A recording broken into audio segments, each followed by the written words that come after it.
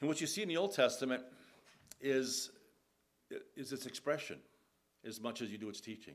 You find God's dealing, because much of the Old Testament is a history book. It records how God dealt with his people, how he progressively revealed himself throughout time to his people, how he developed his people and carried out his plan, and how he specifically dealt with different individuals in his love and his mercy and his grace, sometimes in his holiness and justice and judgment. We learn about the character of God as we observe it in the lives of people. And here in Genesis 14, we find an expression of both of God's mercy and of God's grace. We see God's mercy expressed towards Lot in the first part of this chapter, and we see God's grace for Abram, especially in the second part of this chapter. And I'm not sure how far we'll go yet this morning, because I understand the ladies had such a wonderful time. They're not going to stay awake very long this morning. So I looked at this message and wondered how I could cut it short for their sakes, but we'll see where the Lord leads this morning. Genesis chapter 14 begins on the note of war in the land. Let's just read the first few verses to catch that note. Verse 1 says, "And it came to pass in the days of Amraphel, king of Shinar, Arioch, king of Eliezer, Chedorlaomer, king of Elam, and Tidal, king of nations, that they made war with Bera, the king of Sodom, Bersha, king of Gomorrah, Shinab, king of Admah, Shemember, king of Zebolim, and the king of Bela, that is Zoar. All these joined together in the valley of Siddim, that is the Salt Sea." You know, I have to learn to practice reading these out loud, because when you read them, when you study, you don't really try to pronounce them.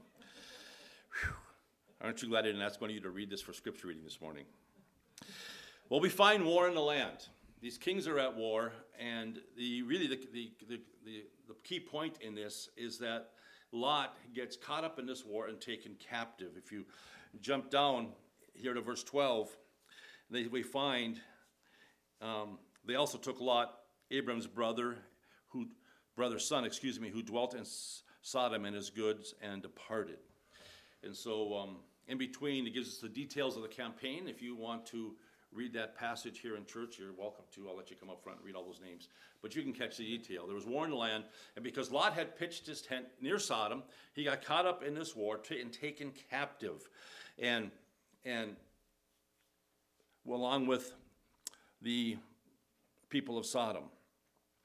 And what comes next is an expression of God's mercy towards Lot, because Abram hears of it. Let's continue on here in verse 13. It says, "Then one who escaped came and told Abram the Hebrew, for he dwelt by the terebinth trees of Mamre, the Amorite, brother of Eshcol and brother of Aner, and they were allies with Abram. And when Abram heard that his brother was taken captive, he armed his 318 trained servants who were born in his own house, and went in pursuit as far as Dan. He divided his forces against them by night, and he and his servants attacked them and pursued them as far as Hobah, which is north of Damascus. So he brought back all the goods, and also brought back his brother Lot, his goods, as well as the women and the people." So we find this old patriarch, Abram, sitting in his tent, and someone comes and tells him, and he says that Lot's in trouble. His brother's son, in reality his nephew, is in trouble. I'm getting waved at up here. Pause. Hit the pause button. Silas. Where was I? Abram. Abram hears, and notice the immediate response. Abram didn't think, oh, you know what, that nephew of mine, he moved over there, he had it coming, and Abram think, well, I'll pray about it for a week or two or three or four, and I'll think about what I should do. There was an immediate response here, and I think that's something to note. And Abram immediately responded to the need of his nephew, whether he deserved it or not. And he gathered his men, and you look at how many servants he was able to take with him, indicates how much God had enriched Abram. He was a wealthy man and had been successful at his business, had many servants, and he immediately took out in his campaign, and we see Abram not hesitating. And it's really a good lesson for us, isn't it, when it comes to meeting needs, isn't it? Sometimes God drops something in front of us, and we don't always see it. And if we see it, we don't really want to respond to it. We find a lot of excuses and reasons why. I'm just too busy, I'm not available, I can't do it, I'm not up to it. And I am impressed here that Abram didn't even think about, well, tell me how many soldiers there are. How many weapons do they have? How fortified are they? And you look at the number, though it seems like a lot of servants, it seems like a small army, doesn't it? To go up and face all these kings that had already won this campaign and expect to come out victorious. But Abram must have believed that God would lead him to do this, and God in his power protected Abram, gave him the victory against all odds, which means that when we have those objections in our lives that keep us from serving as God leads us, as God presents opportunities and needs before us, that we have to trust him. And he can overcome. We are overcomers in him. Greater is he who is in us than he that is in the world. We have to trust those details to him, don't we? The details that often cause us to fret and fear and hesitate when it comes to stepping out for Christ. Well, Abram stepped out, and Lot was rescued. And what's really something we might consider when you consider Lot, because we're just at the beginning of Lot's story, yet we see, as we progress in Lot's story, we see where he ended up in his compromise with the world. Peter tells us that he vexed his righteous soul when he lived amongst them. It wasn't the place for a believer to be, a believer to live. And that's a good lesson for us as well, because I think way too often the church, Christians, try to cozy up to the world and think they can survive, by the way. That's the lesson of Lot, and maybe a lesson for another day. We think that we can, in our grace and our liberty and our freedom, that we can kind of cozy up to the world and still be okay as a Christian. And Lot Lot thought he had it under control. But Peter says, according to the New Testament, God inspired Peter to remind us that Lot did vex his soul when he cozied up to the world. And so with that in mind, you think, why did God rescue him this time? Well, we know there's a greater rescue coming because we kind of know the rest of the story. But it's an expression of God's mercy, isn't it? God's mercy is not giving someone what they deserve. That's how we describe mercy. It's bigger than that and greater than that. But it's God not giving us what we deserve. And that's important for us to come to grips with, because it takes a long time in our life sometimes to come to that point where we realize that we really have nothing to offer God. But that he saves us anyway, he uses us anyway, he forgives us anyway, he restores us anyway, he cleanses us anyway. When we come to him as his children in repentant confession, he forgives and he cleanses. And even when we don't, he may act in mercy. We see nothing in this passage of any change in the attitude of Lot. God didn't think, okay, Lot's getting the message. He's living too close to the world.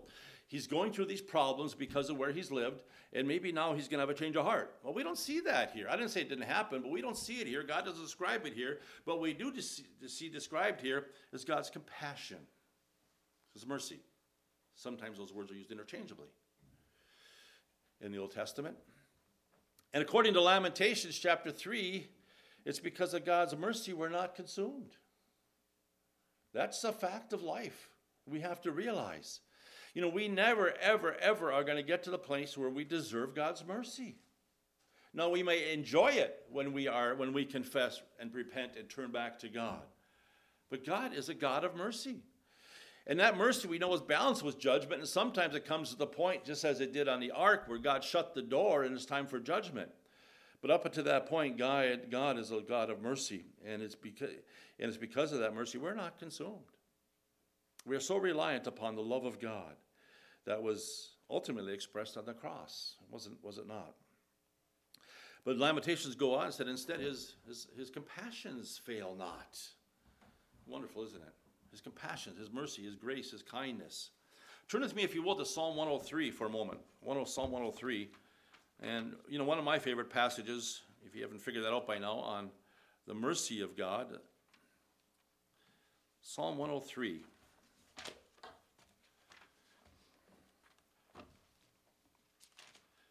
And let's just go ahead and read a few verses here together. We think about God's mercy towards us, because all of us are dependent upon God's mercy. We're told in Hebrews to come before the throne of grace to find mercy, because we all sin against God. We've all failed. We all fall short. We have our shortcomings. Yet God, in his mercy, loves us anyway, uses us anyway, and restores us when we come to him. Verse 1 says this, bless the Lord, O my soul, and all that is within me. Bless his holy name. Bless the Lord, O my soul, and don't forget his benefits, who forgives all your iniquities, who heals all your diseases, who redeems your life from destruction, who crowns you with loving kindness and tender mercies, who satisfies your mouth with good things, so that your youth is renewed like the eagles. The Lord executes righteousness and justice for all who are oppressed. He made known his ways to Moses, his acts to the children of Israel. The Lord is merciful and gracious, slow to anger, abounding in mercy. He will not always strive with us, nor will he keep his anger forever. He has not dealt with us according to our sins, nor punished us according to our iniquities. For as the heavens are high above the earth, so great is his mercy toward those who fear him. As far as the east is from the west, so far he has removed his transgressions from us. As a father pities his children, so the Lord pities those who fears him. And we can go on and on through this chapter. You get the message. God's mercy and loving kindness, mercy and grace is extended to us undeservedly. There's nothing, I think it's William Newell has summed to this point, there is nothing in man that causes God to express his mercy and grace. He does so because he loves us. And he has forgiven us. And when we come to him in salvation, we are forgiven. When we come to him as his children in our relationship, in confession, he forgives, restores, and cleanses. We have to accept that. God doesn't ask us to do penance, doesn't ask us to carry that guilt for months to come, that we may suffer the consequence of our actions. That is unavoidable, because that's another fixed principle in the scriptures. We reap what we sow. But in our relationship, God forgives. He restores. He cleanses. You know, I just came across this when I was looking through this passage. Maybe you asked the question why God uses the term east from the west rather than north from the south. And when you think about it, if you start heading west, you'll never come to the end of your journey. If you start heading north, you're going to eventually be heading south. Now, I'm kind of a physics kind of guy, and I think, how could that be possible? But that's how it is, isn't it? That's why God didn't use as far as the north is from the south, because there's an end to that journey. But east is from the west. When you head west, you'll never find east. That's how far as you removed our sins. God loves and forgives, and we so often in our lives carry around guilt and burdens because we're afraid God hasn't forgiven us. We don't deserve it, and as we become aware of our sinfulness, and yet we realize that God's mercy is from everlasting to everlasting in our lives. See, God rescued Lot anyway. He didn't deserve it. He may have deserved discipline. He may have deserved God ignoring him, but God extended his mercy, sent Abram to rescue him from certain abuse, slavery, maybe even death. Psalm 136 is another psalm that talks about God's mercy. It repeats in every verse, for his mercy endures forever. When you leave that phrase out and read the passage, this is the passage about the goodness of God, but every verse reminds us his mercy endures forever. And God wants us to understand his mercy. We celebrate this week the triumphal entry. I like to call it the not-so-triumphal entry. Not that God couldn't have been triumphant if he chose to at that time, but he allowed himself to be subjected to the rejectors, the persecutors, and those who hung him on the cross. And though some say many of those who hailed him and the waving of the palm leaves were crying, crucify him, some hours later. But then what did he do? He extended his mercy. He went to the cross for them and for you and I, because his mercy is from everlasting. As we go back to Genesis 14, in our account then, we turned from Lot to Abram, and we find here that he meets two kings after his victory. Verse 17 says that the king of Sodom went out to meet him at the valley of Shavah, that is the king's valley, after his return from the defeat of Chedorlaomer and the kings who were with him. And then in verse 18, Melchizedek, king of Salem, brought out bread and wine. He was the priest of the Most High God. And so these two kings come out to meet him. One, the king of a wicked city, we assume a wicked king, because he was king over Sodom, and the other, the high priest of God. Verse 10 gives us what Melchizedek had to say. He said, he blessed him, Abram, and said, blessed be Abram, the God of God Most High, possessor of heaven and earth, and blessed be God Most High, who has delivered your enemies into your hand. And he gave him a tithe of all. And so he meets these two kings, and we kind of understand here from the text and context that Barah was the king of Sodom, a wicked king and of a wicked city. But who is this Melchizedek? All of a sudden it walks onto the pages of Scripture, and without any description, any explanation, other than the fact that he was the king of Salem, which is identified in the Scriptures as Jerusalem. He was a priest of God. He must have been the high priest. This is before the Aaronic priesthood, before all the Mosaic temple and tabernacle and all those things. But he was identified as a priest of God, and he recognized God Most High. What a wonderful title. I think Abram mentions it as well, that title, God Most High, recognizes Almighty God. I think I just read a verse recently that said, that mentions the fact, I think Psalm 136, 37, 38, somewhere in there, that mentions that though God is on high, he ministers to the lowly. Isn't that a wonderful thing? He's on high. He's an almighty God who transcends creation, and that's a wonderful God to have for us. And so Melchizedek, that's all we know of him. He's king of Salem, Jerusalem, apparently, and he was the priest of the Most High God, and he comes out to meet him. And it's all we really know about him is what's recorded here. He's mentioned elsewhere in Scripture. In Psalm 110:4, he's mentioned as a type of Christ, where he says, you're a priest forever, prophesied of Christ. He's a priest forever after the order of Melchizedek. And that's mentioned in chapter 7. So let's go ahead and understand this Melchizedek maybe a little bit more, or see what the Bible says about him, at least in Hebrews chapter 7. In Hebrews chapter 7, it begins with this idea that verse 1, that Melchizedek, king of Salem, he was priest of the Most High God. He met Abraham, returning from the slaughter of the kings, and blessed him. Abraham gave him a tithe in verse 2, and his name was translated first king of righteousness, and then also king of Salem, meaning king of peace. And then he says he was without father, without mother, without genealogy, having neither beginning of days nor end of life, but made like the Son of God, remains a priest continually. And so we find here the details regarding, few details regarding Melchizedek. His name means righteousness, and he's from Salem, which means peace. And what you find here in the book of Hebrews, and you got to keep this in mind, the book we're reading, this is a book in which the writer is trying to convince the Jews that Jesus was legitimate Messiah, that the Old Testament law has been fulfilled in Christ. What that means is that the Ten Commandments would brought condemnation upon mankind, because none of us can keep the law. When we view the Ten Commandments and the laws of God, we find out we're sinners. All have sinned and come short of the glory of God. Romans 3 tells us that's the purpose of the law, that every mouth might be stopped and that the whole world might become guilty before God. And so Jesus Christ fulfilled that when he died for your sins and mine. He took the penalty the law demanded. And that's why we say the law was fulfilled in Christ. He paid its penalty for us so that we no longer are condemned, but instead we find our salvation in Christ. Christ redeemed us from the curse of the law, the Bible tells us. And so the writer of Hebrews is trying to convince the Hebrews that this new covenant, Jesus, the mediator of the new covenant, this new life we have in Christ is legitimate.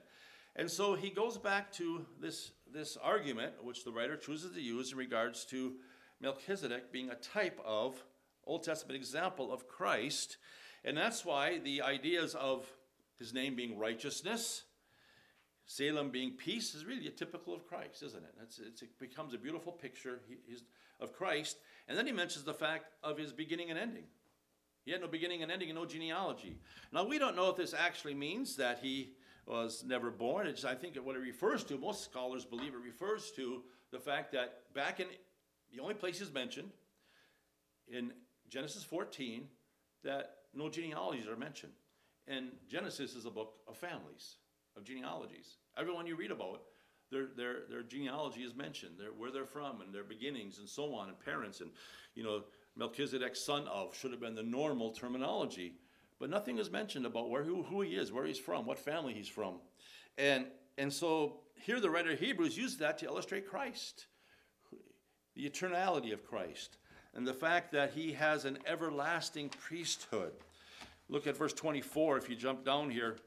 It says to us, but he, that's Jesus, because he continues forever, has an unchangeable priesthood. And so the Bible uses Melchizedek as an example of that. And the whole point of this is that because Christ was, according to verse 17, he says, for he testifies, you are a priest forever according to the order of Melchizedek. That's a quote from Psalm 110:4. And what the writer is saying, that the great high priest, the one who provided redemption for us. Because remember, in the Old Testament law, people brought their sacrifices to the high priest to assist them in offering these sacrifices for the covering of sins. But now we have a great high priest, the last high priest, Jesus himself, but he is not after the Levitical order. Melchizedek predates the Aaronic priesthood, predates the Mosaic law. And so what the writer of Hebrews is saying is salvation has been provided apart from the law, apart from the Ten Commandments, apart from keeping all the ordinance and holy days, because Jesus is after a different order. He has an eternal priesthood. He goes on forever.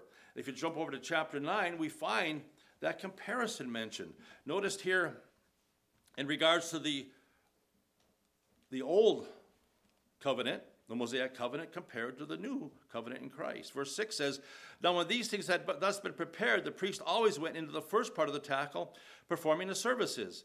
But into the second part, the high priest went alone once a year. That was a day of atonement. He went once a year, not without blood,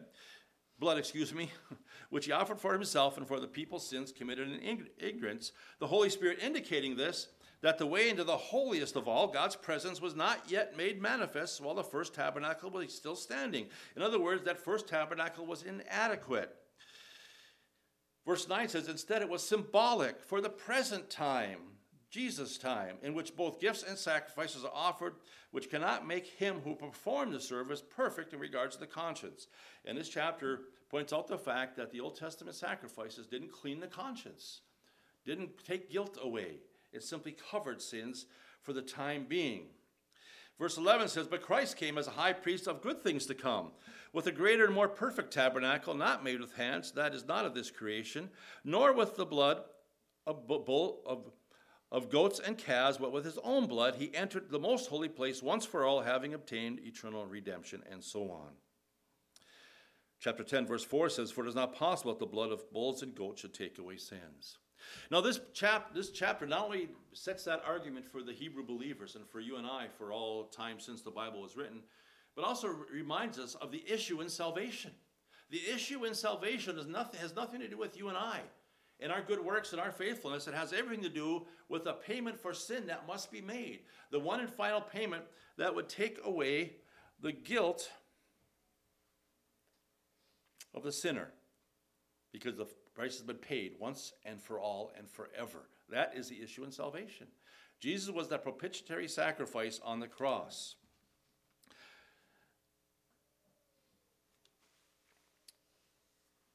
Verse 10 says, chapter 10 says, by that will, referring to the Second Testament, contract, covenant, by that will we have been sanctified through the offering of the body of Jesus Christ once and for all. Verse 12 says, but this man, after he had offered one sacrifice for sins forever, sat down at the right hand of God. Verse 14, for by one offering he has perfected forever those who are being sanctified. The emphasis upon the one is in direct contrast to the many of the Old Testament tabernacle. Jesus completed this once and for all. And that's why, going back to Hebrews 7, that's why Melchizedek is used here as that example. That Jesus is identified, was prophesied to be of that eternal order of priests outside of the Mosaic law, because salvation does not come through keeping the law. Salvation comes through Christ alone. Verse 25 of chapter 7 says this, therefore he is able to save to the uttermost those who come to God through him, since he always lives.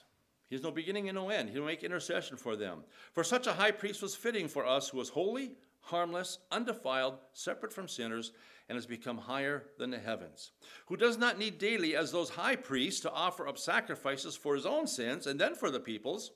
For this he did once for all when he offered up himself. For the law appoints as high priests men who have weakness, but the word of the oath, which came after the law, appoints the Son who has been perfected forever. Jesus didn't pay for our sins, he paid for his sins, he paid for ours. So that's the argument. That's how Melchizedek is used. I know I went over this in somewhat of a hurry this morning, a short order. But that's Melchizedek. That's as much as we know about him. He's used here as an example of Jesus Christ, as a type of Christ, primarily because he is the high priest of God. he's called in the Old Testament. He predates Christ, and Christ is after his order, and he has an eternal priesthood, neither beginning nor ending. Let's go back to Genesis 14. I hope that wasn't too confusing. Sometimes you read Hebrews, you might think, who in the world is Melchizedek? Well, join the club, because most scholars say the same thing. That's all we know about him. And yet he was, no doubt, appointed by God to be high priest of the world at that time. In fact, Abraham gave him tithes, and there was one even greater than Abraham as part of that argument.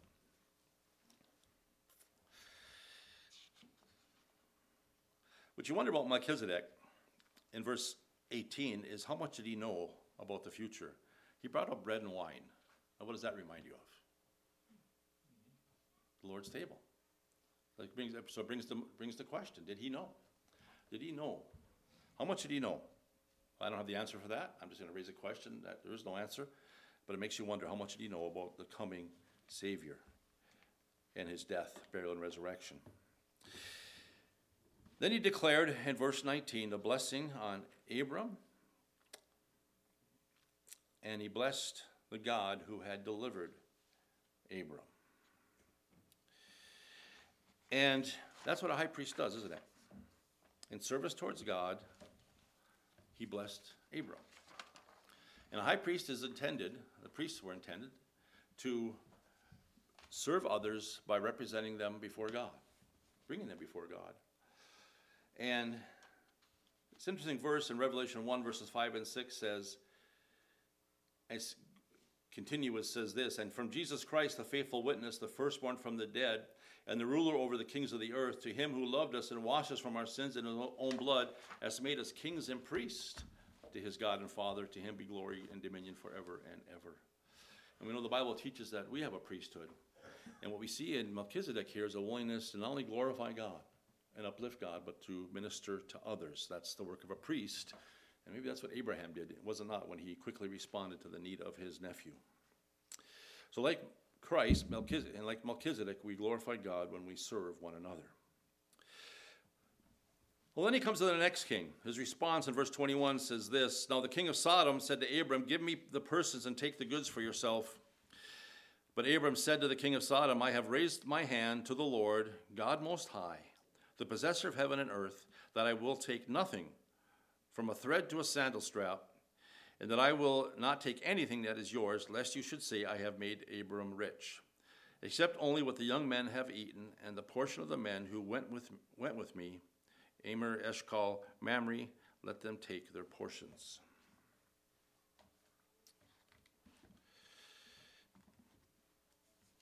So Abram refuses to take any of the spoils. He had a legal right to them. In a campaign of war, it was expected he would take the spoils. Barah simply said, Give me the people, you can have the stuff. But Abram gave an explanation. He says, No, I'm not going to, because I had made a promise, a commitment to God, that I wasn't going to take nothing from you. So somewhere in the course of this time, God had revealed to Abraham, and Abraham had decided in his convictions that he was going to take nothing from this ungodly king, from this ungodly city.